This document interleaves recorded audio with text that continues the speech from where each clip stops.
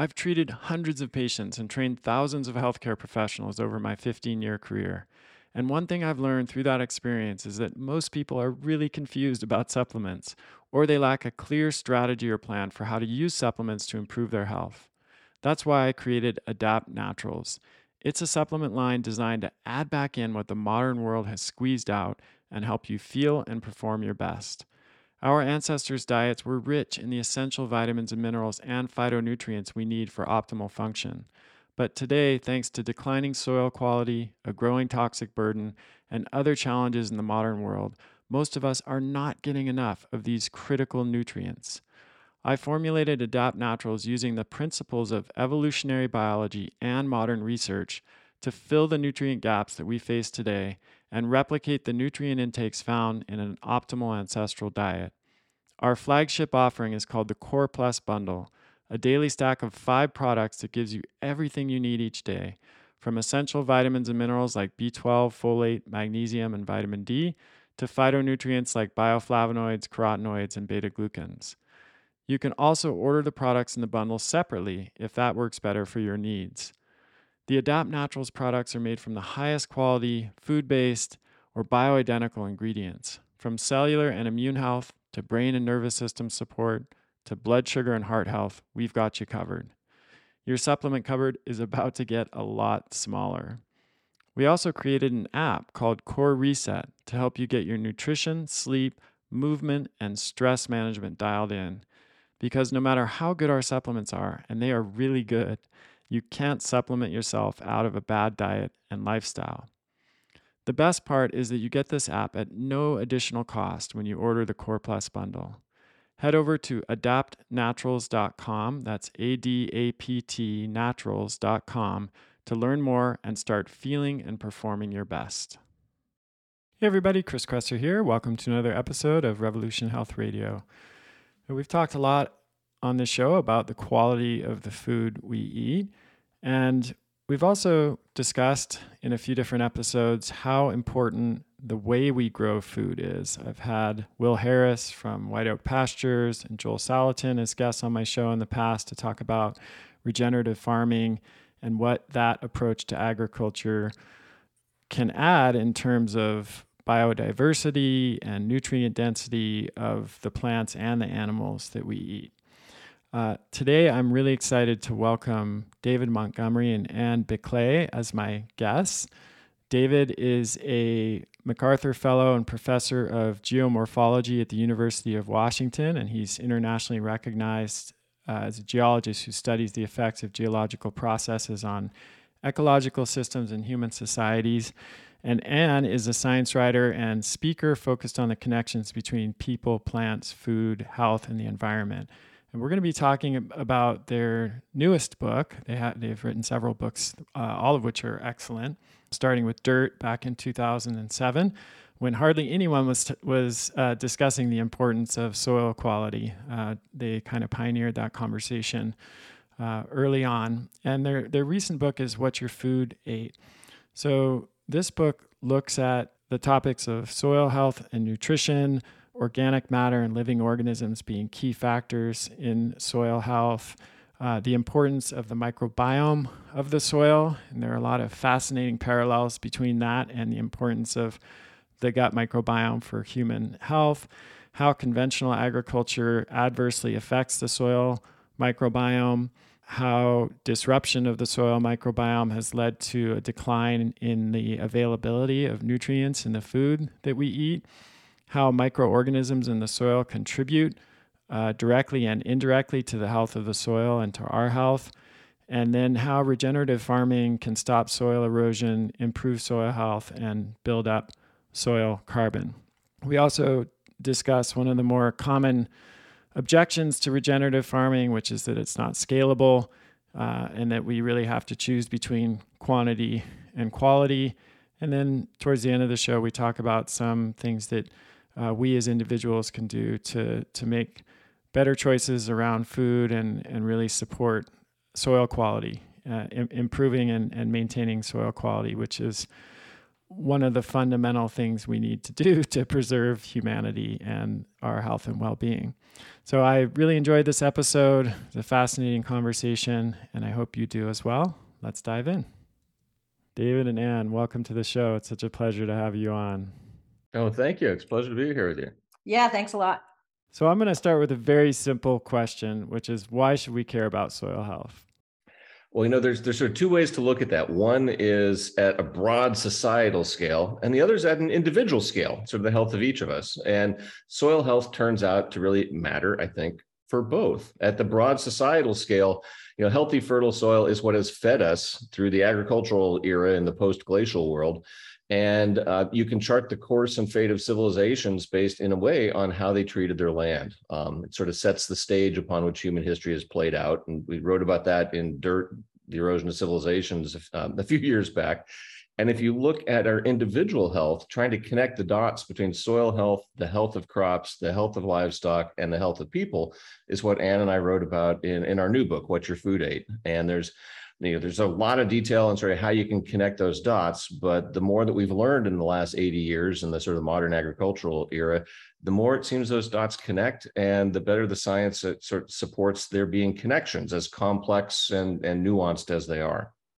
So this is definitely not my area of expertise, and that's why I'm looking forward to talking to you about it. I'm, more involved in what happens after people take food out of the soil, of course, but it seems to me that earlier in the 20th century, the main focus from an agricultural perspective was how are we going to feed the growing population? And a lot of the efforts were geared towards just kind of goosing the system as much as to essentially yield as many crops as we possibly could. And there wasn't a lot of attention or even questions being asked about how those inputs were going to affect the health of the soil over the long term. Is that a fair characterization, number one? And number two, how has that changed in at least, like in your experience over your lifetimes? I know you've both had long careers in these fields. Like what changes are you seeing now? Yeah, that's a really good question, Chris. And it always reminds me that famine has a long, long shadow when it comes to humanity. And that, of course, was, part of the motivating reason and why enough food, yield, that's what yield is when people talk about that, is do we have enough to at least get calories into everybody? So that it's not just a long arm, it's a strong arm too. And at least for those of us in the Western world, the problem of enough calories was solved a while ago. And yet we have not been able to pivot to dealing with, another aspect of our health, which is, are we getting enough of the nutrients that actually support our health? So these are things that, don't really have caloric value, mineral elements, phytochemicals, those kinds of things. And so it is a fair characterization to say that we've had a really tough time in agriculture of we can't let go of yield because we do still need to grow and harvest enough food to feed people, but we need to bring another factor into that. And that is, what is the quality of the food? Is it suffused with the nutrients? And when I say nutrients, that's a really broad category in my mind as a biologist. It's way more than just calories. And so we need to bring that aspect into things so that we're growing enough food that has the things in it that are just vital and critical to human health, especially once you get past the stage of, infancy and young adulthood. And that becomes a question of, okay, we've built this body, the biomass is pretty set, we hope. It's not continually growing and getting bigger anyway. And so if we have this biomass, what do we need to do to take care of it, to keep it, functioning and in good health for as long of a person's life as is possible? Because it's really not, I don't think anybody is looking forward to living, the last 25 or 30 years of their life with chronic illnesses that are, just so debilitating. It kind of wrecks your quality of life. Yeah. So David and I, we see this idea is some types of farmers are realizing this, and they're beginning to change their practices so that it's changing what gets into the crops and animals that become a part of the human diet. That's such an important point. It's actually the timing of this podcast recording is perfect because in the last 2 years, I've been working as a functional medicine clinician for 15 years, and I've come to believe that nutrient deficiency or nutrient inadequacy is this sort of like hidden tip of this hidden iceberg that is dramatically impacting our health and our quality of life. And yet there's hardly anybody talking about it, even in the functional medicine world. And I think part of it comes down to the difference between deficiency and inadequacy. Like we've had this view of like we need a certain amount of a nutrient just to avoid like scurvy or rickets, right, or beriberi or pellagra. Okay, we're past that now. We have higher aspirations than just dying from a frank nutrient deficiency. We want to live, a long, healthy life, avoid chronic disease, all the things you talked about. And we know now from extensive research that the level of nutrient required for that is much higher than the level that's just required to avoid an acute deficiency-related disease. And so I'm happy to be having this conversation because you could look at it and say, we are now extremely well fed, but we're undernourished. And I saw a statistic the other day, I think you'll appreciate, that average calorie intake has increased by 24% since 1961. And I think that study was in the early 2000s. So we're now 20 years past that. I'm guessing that it's actually increased more than that. But I know from reading your book and other resources that the nutrient levels in our food have steadily declined over that time. So you have a double whammy where the calorie intake is going up from ultra-processed and refined foods that are devoid of nutrients, and then the nutrient levels of even the good, healthy foods that we might eat are going down. So let's talk a little bit about that. Like, why is this happening? How does this relate to the microbiome of the soil, which I know you focus a lot on? What's going on in the last 50 years that's causing this decline in nutrient value? Yeah, so there's a couple angles there, and in effect, what we've done in modernizing our agricultural practices is that we've looked at prioritizing the aspects of agriculture that will help us survive, but we've kind of left those aspects that could help us thrive off the table inadvertently, as we've sought as the global we have sought to feed the world. So how does this all sort of connect? When you look at things like the mineral acquisition or the mineral micronutrient acquisition by crops, there's been documented declines or studies that have documented declines in the mineral content of foods over the last 80 years. And some of them are controversial, some of them have gone back and forth, but when you review them all like we did in the book, it's pretty clear that there have been declines, and there's actually a widely accepted hypothesis in agriculture about why that is. It's only part of the story in our opinion, but part of the story is fairly well accepted, and that's what's known as the dilution effect. And so imagine you're basically growing a wheat plant and you breed it to have twice as many seeds as it had before. That sounds good. It's twice as many calories, it's twice as much food. But if that plant takes the same amount of zinc out of the soil to then park in those seeds, it's spreading it to do twice as many seeds. So each seed gets half the zinc. So there's a fairly simple effect that's been manifest through crop breeding, where we've bred for yield without paying attention to simultaneously breeding for greater nutrient uptake to support a higher nutrient density in that yield. So that's part of the problem. The one part of the problem that has basically been shown to really not be a contributor to the nutrient decline is actually declines in depletion of minerals in the soil. That's kind of a red herring. What we think is actually, and there's been good studies that have looked at that, what I think is there's this other aspect though, and that's interrupting the soil life that helps crops get those mineral elements out of the soil. A zinc element trapped in a soil particle doesn't really do a crop or a human any good. You need to get it into the crop and then get it into the person to actually help with our micronutrient supply. And it turns out that biology, soil life, is the agent that helps to get those micronutrients out of soil particles and into crops. And two of our primary agricultural methods at this point, intensive tillage and the liberal application of synthetic nitrogen fertilizers, both undermine the fungal life that helps to prospect and get those micronutrients into our crops.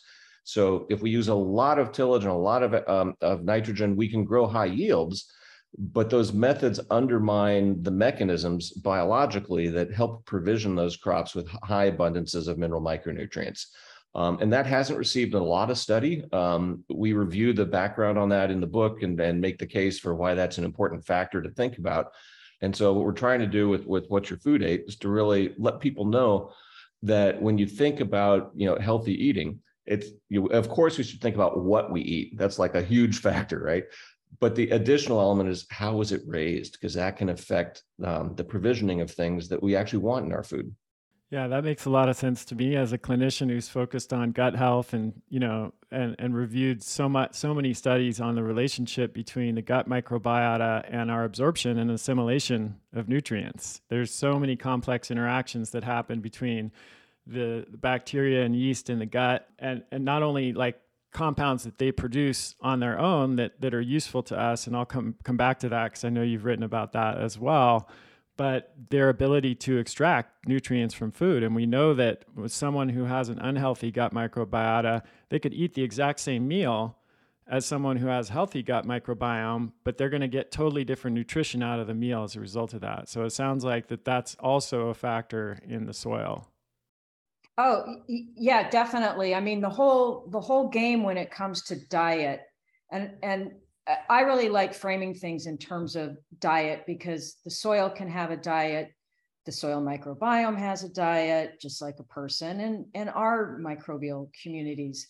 And kind of the whole game there is that these microbes, whether it's bacteria or fungi or protists, what have you, they're acquiring, they play a huge role in acquisition and in processing. And, sometimes that word, processing gets bound up with, ultra processed foods. And, I just want to stay here for the record. Processing is not a bad thing, right? It's like when you go and get tomatoes and make tomato sauce, that's a form of processing, but we're not talking about wholesale alteration of things, plus the introduction of other things. And so this is what's happening in the soil and in the gut, is that these microbes are acquiring and helping to process, in many cases, various components in the diet, the diet of a plant, as well as the diet of a person. So we're not only what we eat. I think we're more than what we eat when, to your point, when the microbial communities in the gut and the soil are functioning like they're supposed to be. Yeah. And I always like to say, normal function is good enough. We don't need some kind of super anything. We just need normal. And when you get to normal, then you get to functional. Let's talk a little bit about that, because you mentioned, David, some of the threats to the soil microbiome, like fertilizers and herbicides and pesticides and tillage and bare fallows. I know those all threaten soil health, just like antibiotics and chronic stress and NSAIDs threaten our gut microbiome from processed food. What's the fiber of soil? What are some of the things, that like the two key factors that really contribute to the health of soil and the health of the soil microbiome? There's really sort of two big aspects to that. I would argue that soil organic matter would be the fiber equivalent for the soil. And the parallels between what goes on in the human gut and its relationships with our microbiome and what goes on in the soil are pretty striking and profound. You can go down the list from nutrient acquisition to teeing up a defensive system, communication, all the sort of functions of that chemical communication between microbes and the host organism, whether a plant or a person, are pretty profound and integrated evolutionarily into maintaining the health of that organism on both ends of it. They're mutually beneficial, symbiotic relationships. The microbes end up making things that benefit the health of the host organism. And what does the host organism do for the microbes? It helps feed them. So in terms of soil health, the provisioning of soil organic matter in the soil is a big one, but also the provisioning of exudates from the plants. And what are exudates? Well, they're things that plants exude or drip out of their roots. And when you look into what kind of compounds plants are making through photosynthesis and then exuding out through the roots, there are things like carbohydrates, proteins, lipids, fats. It sounds like food because it is food. It's food for microbes. So they're basically laying out an underground smorgasbord for organisms that will then congregate around their roots and metabolize those exudates into things that help to benefit the plants. And so when you think of sort of what makes for a healthy, fertile soil, it's a good amount of organic matter for the climate and the region and the soil, which are all factors in that, in what's enough or what's good. But also then a healthy component of soil life that is in commensal or beneficial relationships with the vegetation growing there. And those are the things that the too frequent tillage or too intense a use of synthetic fertilizers can actually disrupt, because they encourage the degradation of that soil organic matter, and they can change the community of life in the soil. It's not just enough to have life in the soil. You want life that is actually acting in concert with the crops you're trying to grow and the people you're trying to, and provisioning the nutrients that you want to nourish the people who eat those crops. And so scrambling who's there in that community can have a big effect on not just productivity, but also the health of crops. Aside from the methods of agriculture and the chemicals that are being used, what are the other factors that contribute to organic matter and the amount of living organisms in the soil? There's been, for example, a movement in the last several years, advocates of plant-based diets, arguing that we should remove all kind of animals from the food ecosystem, essentially. And, what do you think about that argument? And what's the problem? What are the potential problems with that approach? Well, the potential problem with that is that if we entirely switch to a plant-based diet, but we farm those plants in ways that degrade and destroy the soil, we're no better off. And that's been the story of many societies in the past in terms of how farming practices, whether or not they integrated animal husbandry into them, had degraded land enough to impact whole societies. So whatever one chooses to eat, in terms of evaluating both the health impacts and the environmental impacts of it, the first question someone ought to be asking is not necessarily what you're eating, but how is what you are eating grown? Because there's ways to raise livestock that can actually enhance the fertility of the land. And there's a long history of, livestock manuring the land. And when you relate it to the soil microbiome, you can think of a cow, for example, as a wandering inoculation machine, that their manure is full of microbes. And if they're the right microbes that can actually help support healthy soil, that can actually help build the fertility of the land. And, in what we've looked into in terms of the effects of livestock grazing on the environment, it really depends on how the cows are managed. It can go either way. I've seen plenty of examples where, overgrazing led to gulling and destruction of land. And frankly, I was quite surprised in visiting some regenerative ranchers over the last 5 or 6 years to find that they had really used livestock as a tool for rebuilding soil health. And there's connections to human health that get into, based on what those livestock are eating as well.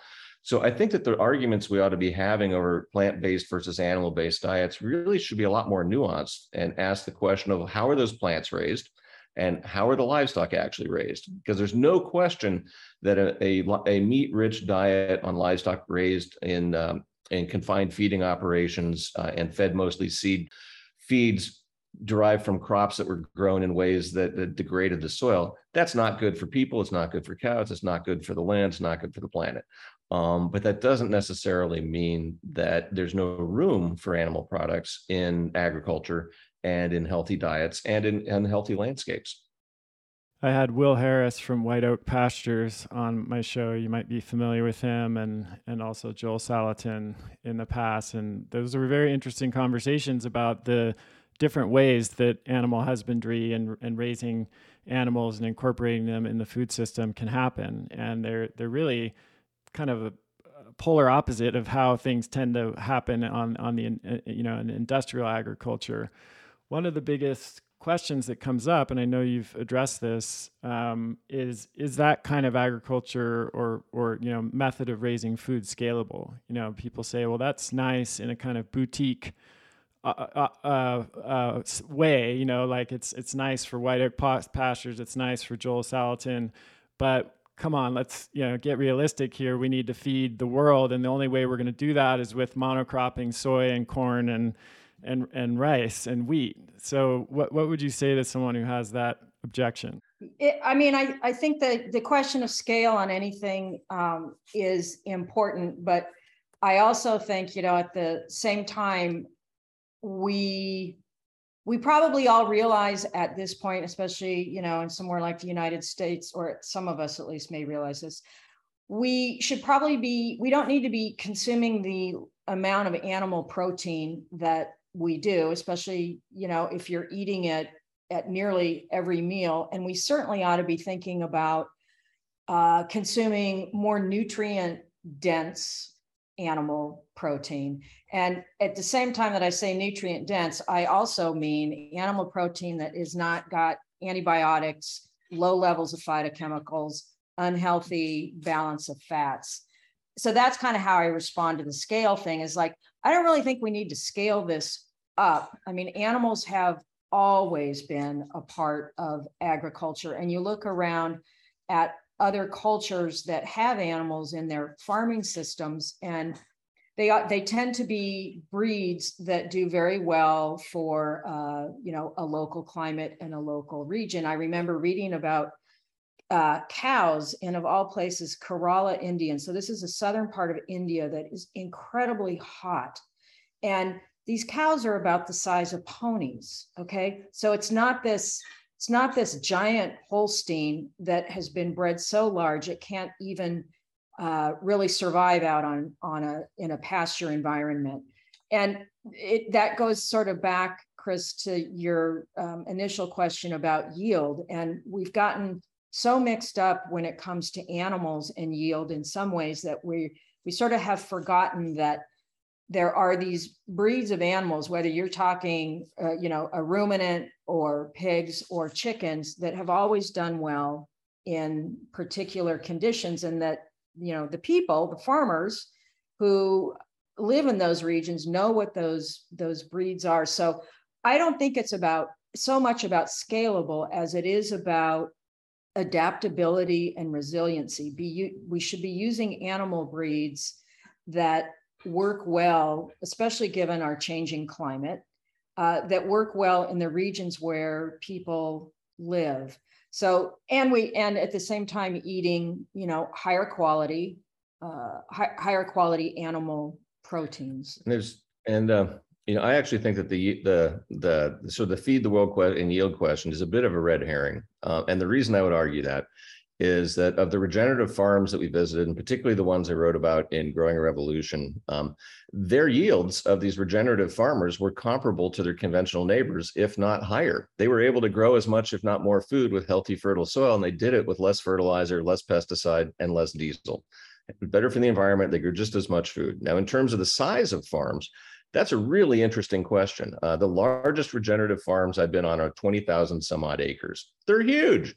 In the Dakotas, you couldn't see it, you see it over the horizon. And they were growing mostly grains and commodity crops, but they were doing it in a different way than we tend to do it conventionally. And their yields were comparable to what their conventional neighbors were getting. Their profits were better because they spent less to grow the same amount. But you also can look at the yield question through a couple other lenses in terms of scalability. There's two models for thinking about that. There's the large farm versus small farm question. And I think you can do regenerative on both. But there's also the question of, well, what's your strategy for scaling? Because you could scale out production by cloning lots of small farms rather than just consolidating them into a few big farms. And our agricultural policies, incentives, and subsidies for the last 80 years in this country have favored large farms. That's a policy choice. We could reverse that. We could start favoring and subsidizing and helping out farmers to do small farms. And why might that make sense for feeding the world? Well, because if you actually look at the data in terms of how much food you can produce per hectare of land, small farms produce more than big farms. Now, if you look at it for one crop, say you just look at corn, it flips. It's the reverse. A monoculture is really good for growing a whole lot of like one or two things.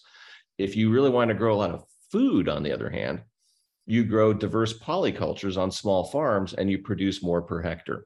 And if you look at who feeds the world today, something like 70% of the world's food comes from small farms. Now, most of that's in the non-Westernized world. So we'd have to think, in terms of a regenerative agriculture strategy, how is it different in different portions of the world with access to different technologies and capital and so forth.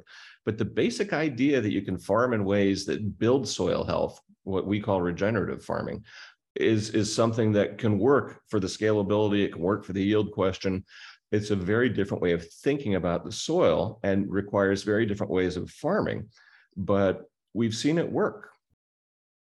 Let's talk amino acids for a moment. On my recent episode, Why Amino Acids Are the Building Blocks of Life, I discuss why we need amino acids at all stages of life and how Kion Aminos can help you live a long, active, healthy life. To truly understand just how vital amino acids are for health, think about your body and what it's made of. You've probably heard before that it's made up of mostly water. What you probably haven't heard is that everything else in your body is 50% amino acids. These building blocks of life are essential for health and fitness. This is why Kion Aminos is my fundamental supplement for fitness. I drink them every day for energy, muscle, and recovery. Kion Aminos is backed by over 20 years of clinical research, has the highest quality ingredients, no fillers or junk, undergoes rigorous quality testing, and tastes amazing with all natural flavors. So if you want to naturally boost energy, build lean muscle, and enhance athletic recovery, you need to get Kion Aminos. You can now save 20% on monthly deliveries and 10% on one-time purchases. Just go to getkion.com/Kresser. That's GETKION.com/Kresser to get my fundamental supplement for fitness, Kion Aminos. Paleo Valley's beef sticks are definitely one of my favorite snacks. They're unlike anything else on the market. They're made from 100% grass-fed and grass-finished beef and organic spices, and they are naturally fermented, which gives them this really amazing flavor. In fact, they were recently voted in Paleo Magazine as one of the top snacks of the year. One reason I love Paleo Valley is that they're committed to making the highest quality whole food products that are free of junk ingredients. They're compact and easy to take on the go, especially when I'm out in the mountains and away from civilization. Go to paleovalley.com/Chris and use the code Kresser15 to get 15% off. To live your healthiest, longest life, you need to understand what's going on inside your body. People age at different speeds, and generic annual blood work doesn't properly evaluate your biological age, but Inside Tracker does.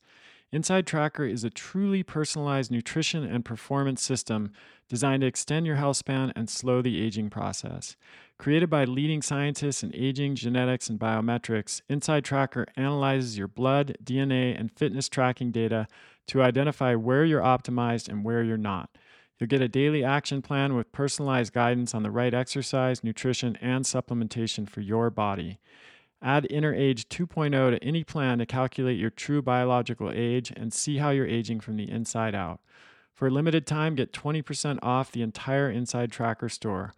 Just go to insidetracker.com/Chris Kresser. That's insidetracker.com/Chris Kresser.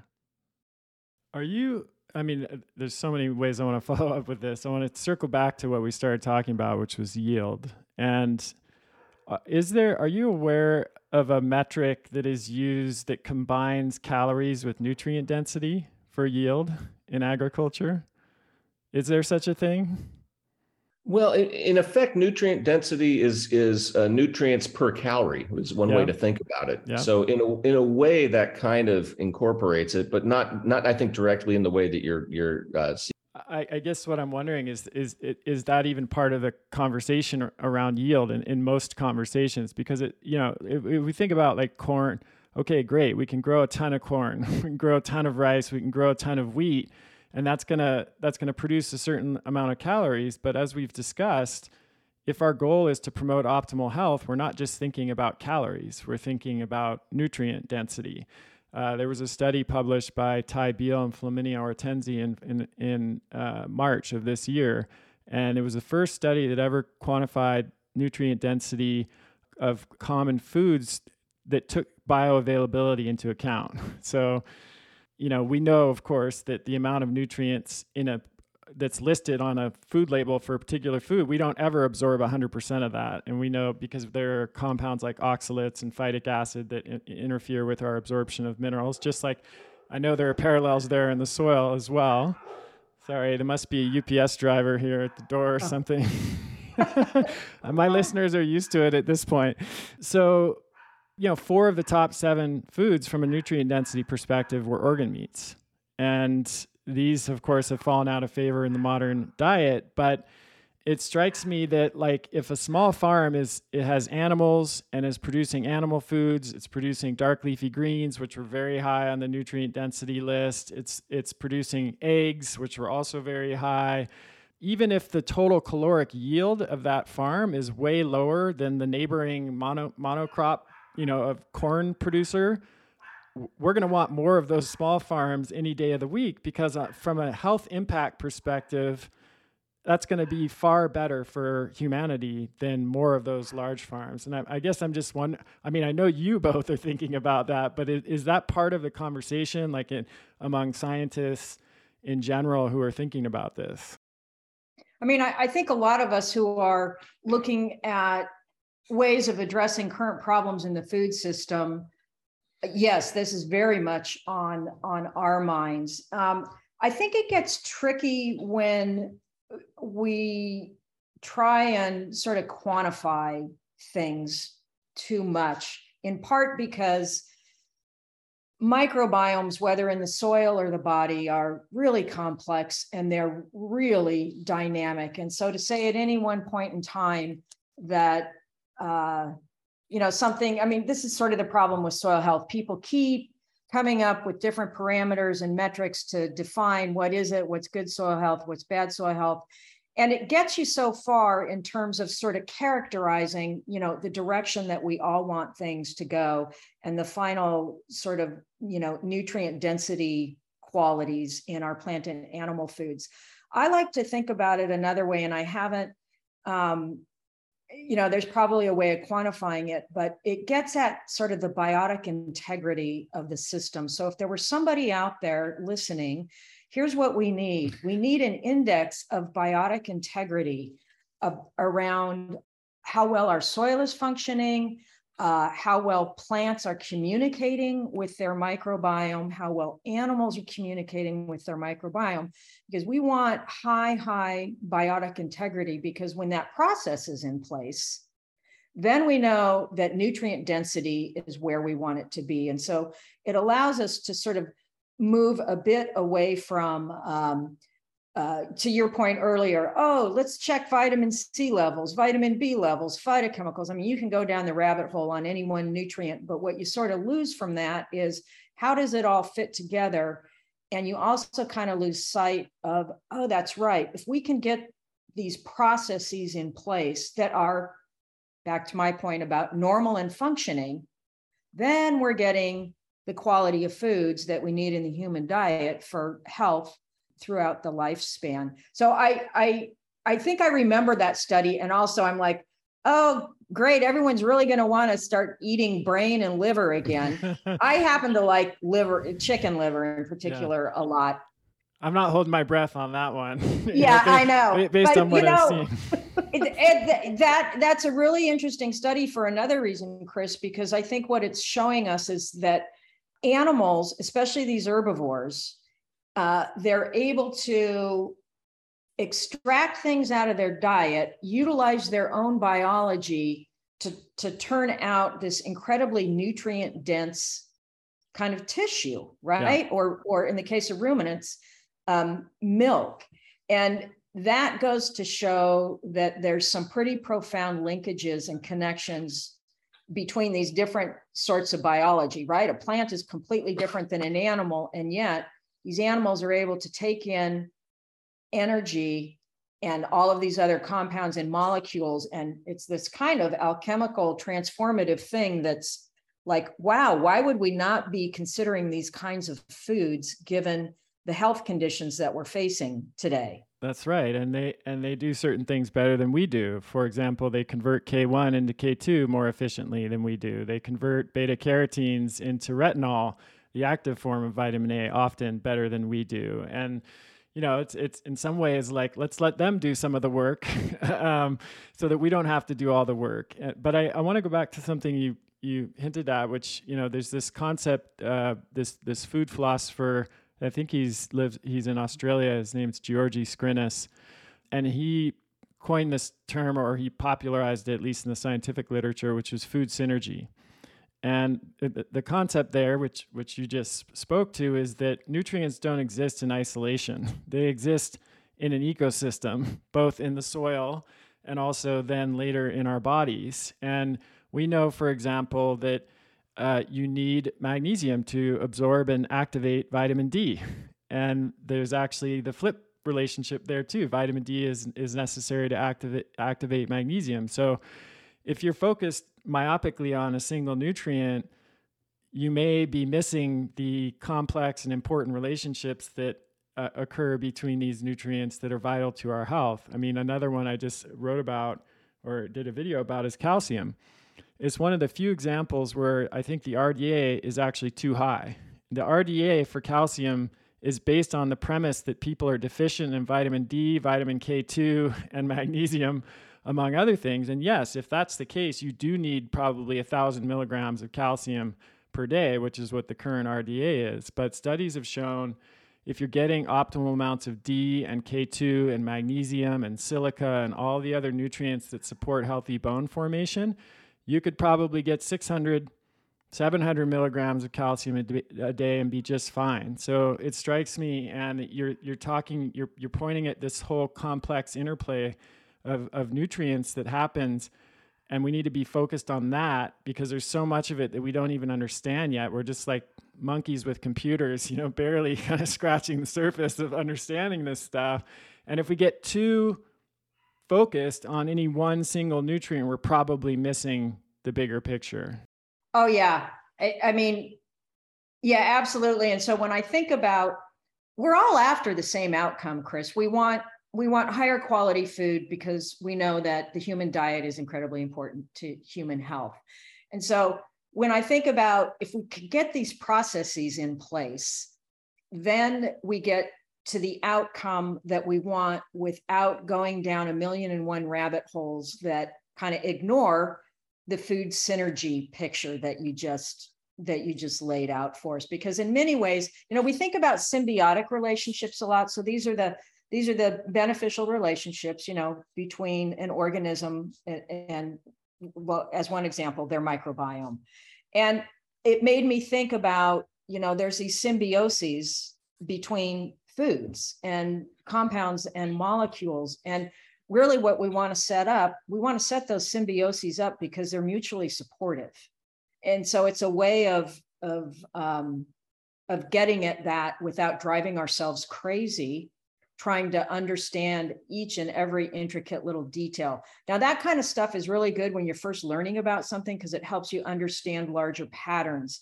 But once we get the larger pattern in place, which as an example of that, soil health, we need to be working on soil health in agriculture. Then we can, sort of come up from the mechanistic reductionist things and go, okay, we've got the broad outlines of this thing right. Now let's work on, policies and practices that get us to that outcome, because we're pretty assured that we're going to get, 80, 90% of that process back in place that gives us that outcome we're looking for. Yeah, I think that's super important. And I mean, as I've continued to learn in my career in functional medicine, as a functional medicine clinician, that's kind of the same way I approach human health at this point is, there's always this complex interplay of interactions, and there's a real risk in becoming too hyper-focused in any one particular area, whether that's diet or exercise or sleep or stress management. Like because health is way more complex than that, good news, bad news, right? And it explains in my mind how people can follow totally diverse approaches to health and have totally different results, because of this complexity and nuance that's happening all of the time. I want to switch gears now and talk a little bit more about the solution or a solution or the direction toward a solution, if you will, which is, regenerative farming. And first of all, for the listeners who are not as familiar with that concept, how would you define regenerative agriculture, regenerative farming?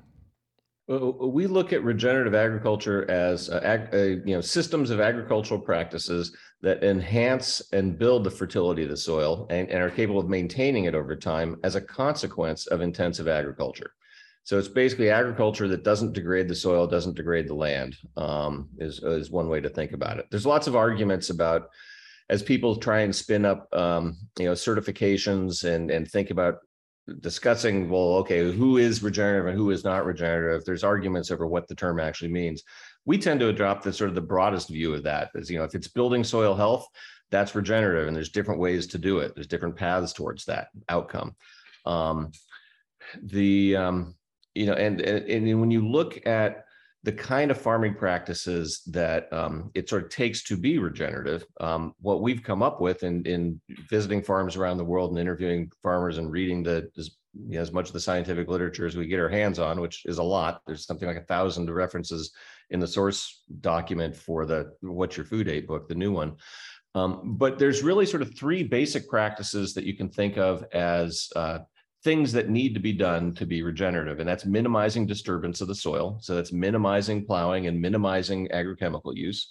There's keeping the land covered with living plants. So that's planting cover crops in between plants. So no bare fallow. So no tilling, no bare fallow.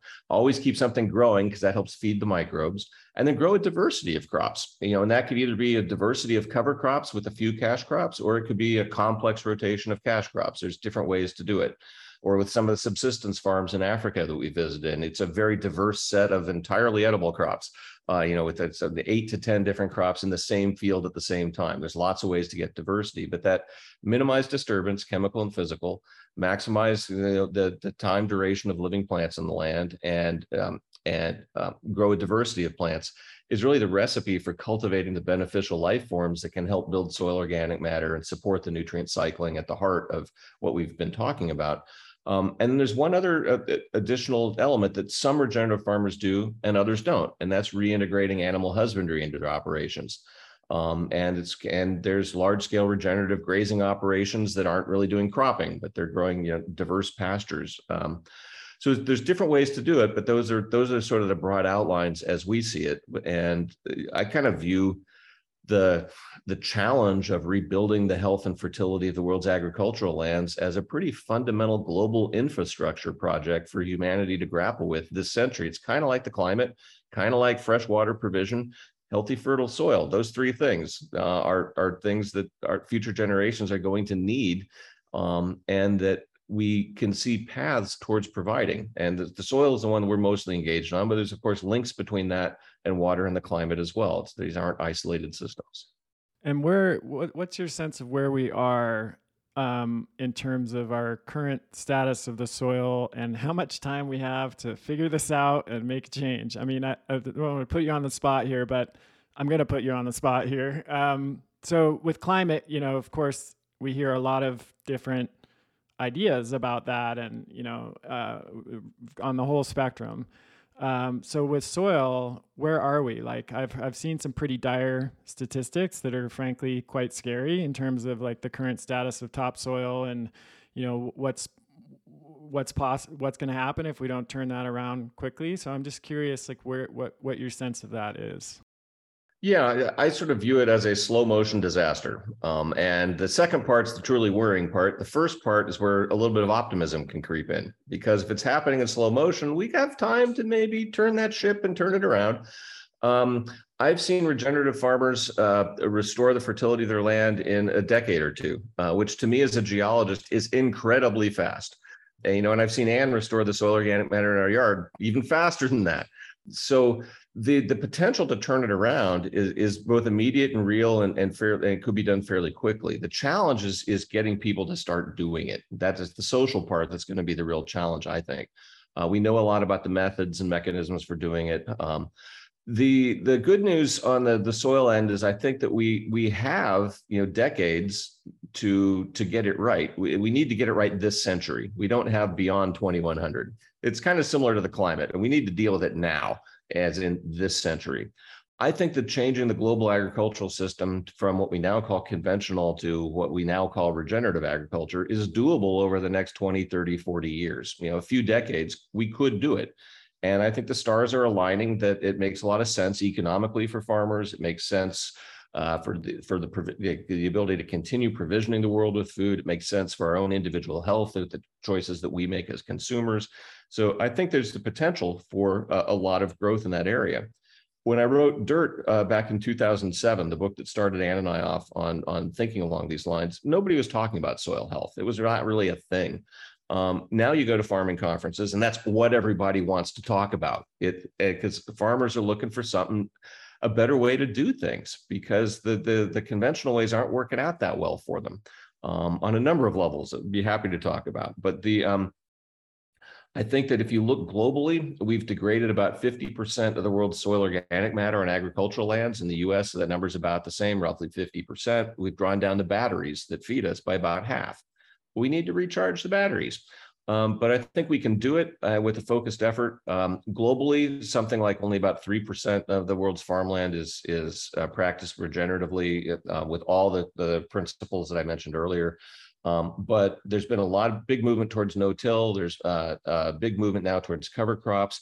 The challenge is getting people to integrate all three elements, and then those who are interested in reintegrating animal husbandry to get the regenerative grazing practices back on play as well. So there's a lot of work to be done, but interest is growing, and I think there's cause for optimism to look for increasing adoption. Because frankly, it just makes sense, and we need to do it this century. It's like the climate issue. There's no advantage for waiting. Yeah. Yeah. And the only thing I would add to that is that we have technology that already exists. It's been in existence for millions of years, and that is plants and photosynthesis. So while there are other things to throw at climate change, other technologies, people want to build carbon capture things, that, okay, go do that. But in the meantime, I think photosynthesis and the ability of crops as well as wild plant communities to pull carbon out of the atmosphere and get it down into the soil and store it as life that's constantly cycling. That is a really positive thing. We already know it works. And what's really interesting about how when you start changing these practices and start getting more carbon back into the soil, it doesn't take 50 years for this to happen, Chris. You talk to any farmer or gardener who has begun to implement these regenerative practices, and within a couple growing seasons, they're saying you're like, wow, I'm seeing that dark layer form on the top. I'm having, and there's all these silver linings, less pest and pathogen problems, in the case of farming, we hope, better nutrient density. So there's really a lot to be said for moving in this direction and achieving some of the things that we need to on the climate front. This is totally anecdotal, but, 10, 15 years ago, I didn't know any young people that were going into farming, or maybe not many, but now I know a lot. I have a close friend of ours, her daughter's in her late 20s, and she is like so on fire about this and is looking for land and is ready, studying, has done lots of internships, with regenerative farms. And she has a whole bunch of friends that are moving in that direction. And it strikes me that if we're going to have more small farms, we're going to need more farmers to be working those small farms. So I'm just curious if you've seen that evolution over the course of the past 20 years. For sure. No doubt. Oh yeah. The students at the University of Washington, where I teach, started a student farm about 10, 15 years ago or so. And when I was hired there was like, we don't have an ag program. We don't have a soils program. There's no real sort of reason we ought to have like a whole lot of students on campus who are wanting to become farmers and are interested in agriculture, but we do. And that has really grown in the last couple decades. I think there's a lot of young people who are very enthused about doing something very positive in the world with a different approach. And one of the best things that we could do as a nation, I think, is to figure out ways to help young farmers get on the land doing regenerative practices. And that could come in the form of subsidies, it could come in the form of loans, apprenticeships, all kinds of different things. But farming is sort of a high capital business. Land ain't cheap. And it's a low margin business. The returns aren't spectacular by Silicon Valley standards. And I used to go to farming conferences, and even in my 50s, I would be one of the youngest people in the room. Now that's starting to change. I'm obviously older now, but the people coming to those kind of conferences there's more and more young people interested in it as a lifestyle, as a business, as a way to support a family. And as a nation, we ought to be doing everything we can to support young farmers getting into the business. Yeah. And I think one of the most positive things is seeing one of the farms that we visited for What Your Food Ate has a really robust internship apprentice type program where they bring young people onto the farm. And it works really well with like a no-till vegetable kind of a farm where the acreage is not vast. This particular farm they've got maybe 3 or 4 acres. It's under really active production. And they've got about maybe 6, 8 interns. And when we visited, these kids were busy. They're outside. They like that. They're not behind a screen. They're moving around. So physical activity is good. They're eating really good food. Their social health, they're commingling with all of the other folks. I mean, it's a really good work setting in some ways for a young person who is looking to use not just their mind, but their body, and to be able to combine that in a way that benefits the planet and hopefully translates into a better future. I can't think of a better career opportunity in some ways. Yeah, I think a lot of people in general and young people are looking for more meaningful work as well, and work that connects them with the community, with the earth, the land, that's happening in real time with real people instead of behind a screen, in a cubicle all day. Not that there's necessarily anything wrong with that, but there's a lot of people for whom that's not a satisfying existence. And, having a more immediate, intimate contact with the world they live in, and the food they eat, and is really, like you said, it's a calling. It's something that really appeals to people.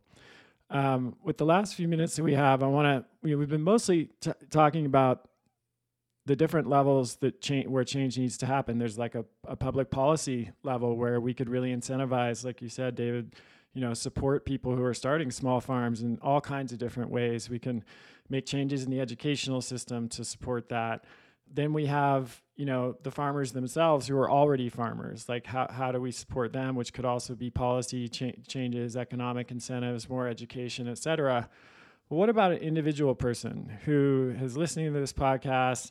They are resonating with this. They understand the importance of all of this. What choices can they make that, can help increase the nutrient density of the food that they're eating and just overall cultivate that kind of biotic diversity and health that you talked about? And I'll start it off with one question. There's been a lot of emphasis on eating organic, which I think is positive, but one of the things I've often encouraged people to do is eat locally as much as possible, because as soon as you take something out of the ground, it's going to start losing nutrient value right away. And so if it's shipped for 2,000 miles across the country, which is true for the average carrot, by the time you eat it, even if it was grown organically in an organic farm 2,000 miles away, by the time you put it in your mouth, the nutrient levels are going to be a lot lower. So what do you think the most important things are for individuals in terms of the choices that they're making? Yeah, first of all, I think that we all need to talk about this more, because, any kind of change or action, it starts with some level of communication, information, and then from there you can, go the organizing route and onto the political route if one desires that. But one thing that, for somebody who's really interested in this and wants to know more about this, I'd really encourage, checking in with your local farmers market. And even if that's already, a regular practice of a person, start, this would be a pretty interesting question to a farmer at the market would be to say, hey, I was listening to this, Chris Kresser's podcast or wherever, whatever it is, and say, they talked a lot about soil health. Do you know what that is? I just learned about it. And depending on what that farmer says, if they're like, then you're like, probably maybe go to the next one. Yeah, go on to the next one. Yeah, and so I think when you get like, I talk all the time to farmers at the farmers market where we shop, and they always, farmers are definitely one crowd that they like generally to be talking about their farm, what happened this season, what happened this week. And it is a way for a consumer to kind of get behind what are the actual practices. And then once you start to get more and more of that sort of information and sort of experience, you can start to talk with your friends, with your family, with your coworkers about it. And I think that's really important to do for the reason that you said is that even if something is grown organically, or for that matter, regeneratively, if it's shipped too far, been sitting around too long, it's just not good. And this goes to sort of the point of scalability and small farms and thinking about not only animals, but also crops that are adapted to, the emerging new, climate conditions out there, whether it's the drought in the West or all of the rain in the East. We've got to figure out ways to be, finding crops and animals that do best in those conditions. So there is a lot to talk about. And if we let farmers know that we're interested in their practices, because we understand that practices are a huge influence on the different kind of nutrients, from phytochemicals to selenium to zinc, that we understand that, then farmers are going to, I think, start going, these people are getting cluey. They're asking me questions that I want to know more about too. Yeah, it's kind of like, yeah, that makes sense. It's increasing demand on both sides of the equation. And yeah, and it's also, of course, if someone's inclined, like growing stuff in your backyard is, as you've done. And my wife has taken a few permaculture courses, and I've been just amazed at what is possible to grow in a small, on a small plot of land.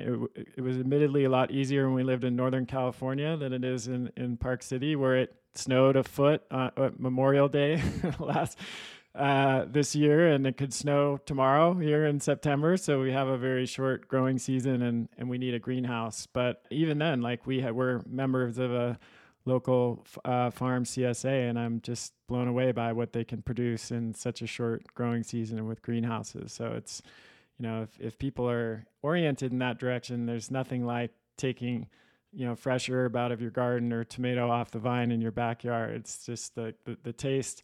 I don't think I had really tasted a tomato until I was 22 or 23 or something, because what I had grown up eating in the store, those waxy, pale, tomato flavored water texture type of things.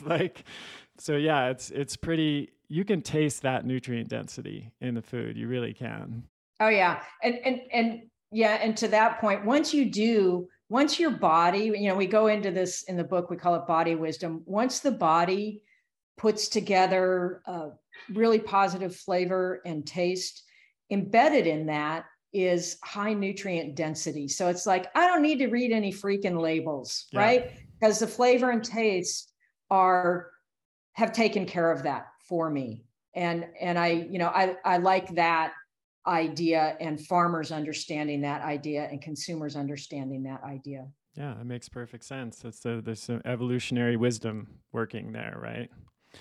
Well, I really enjoyed this interview. I loved the book. So the book is What Your Food Ate, and tell everyone where they can learn more about it and pick up a copy. Well, if people are interested in learning a little bit more about it, they could visit our website, which is dig2grow, dig2grow.com. And we've got, the brief synopses of the various books that we've written, including the new one, What Your Food Ate.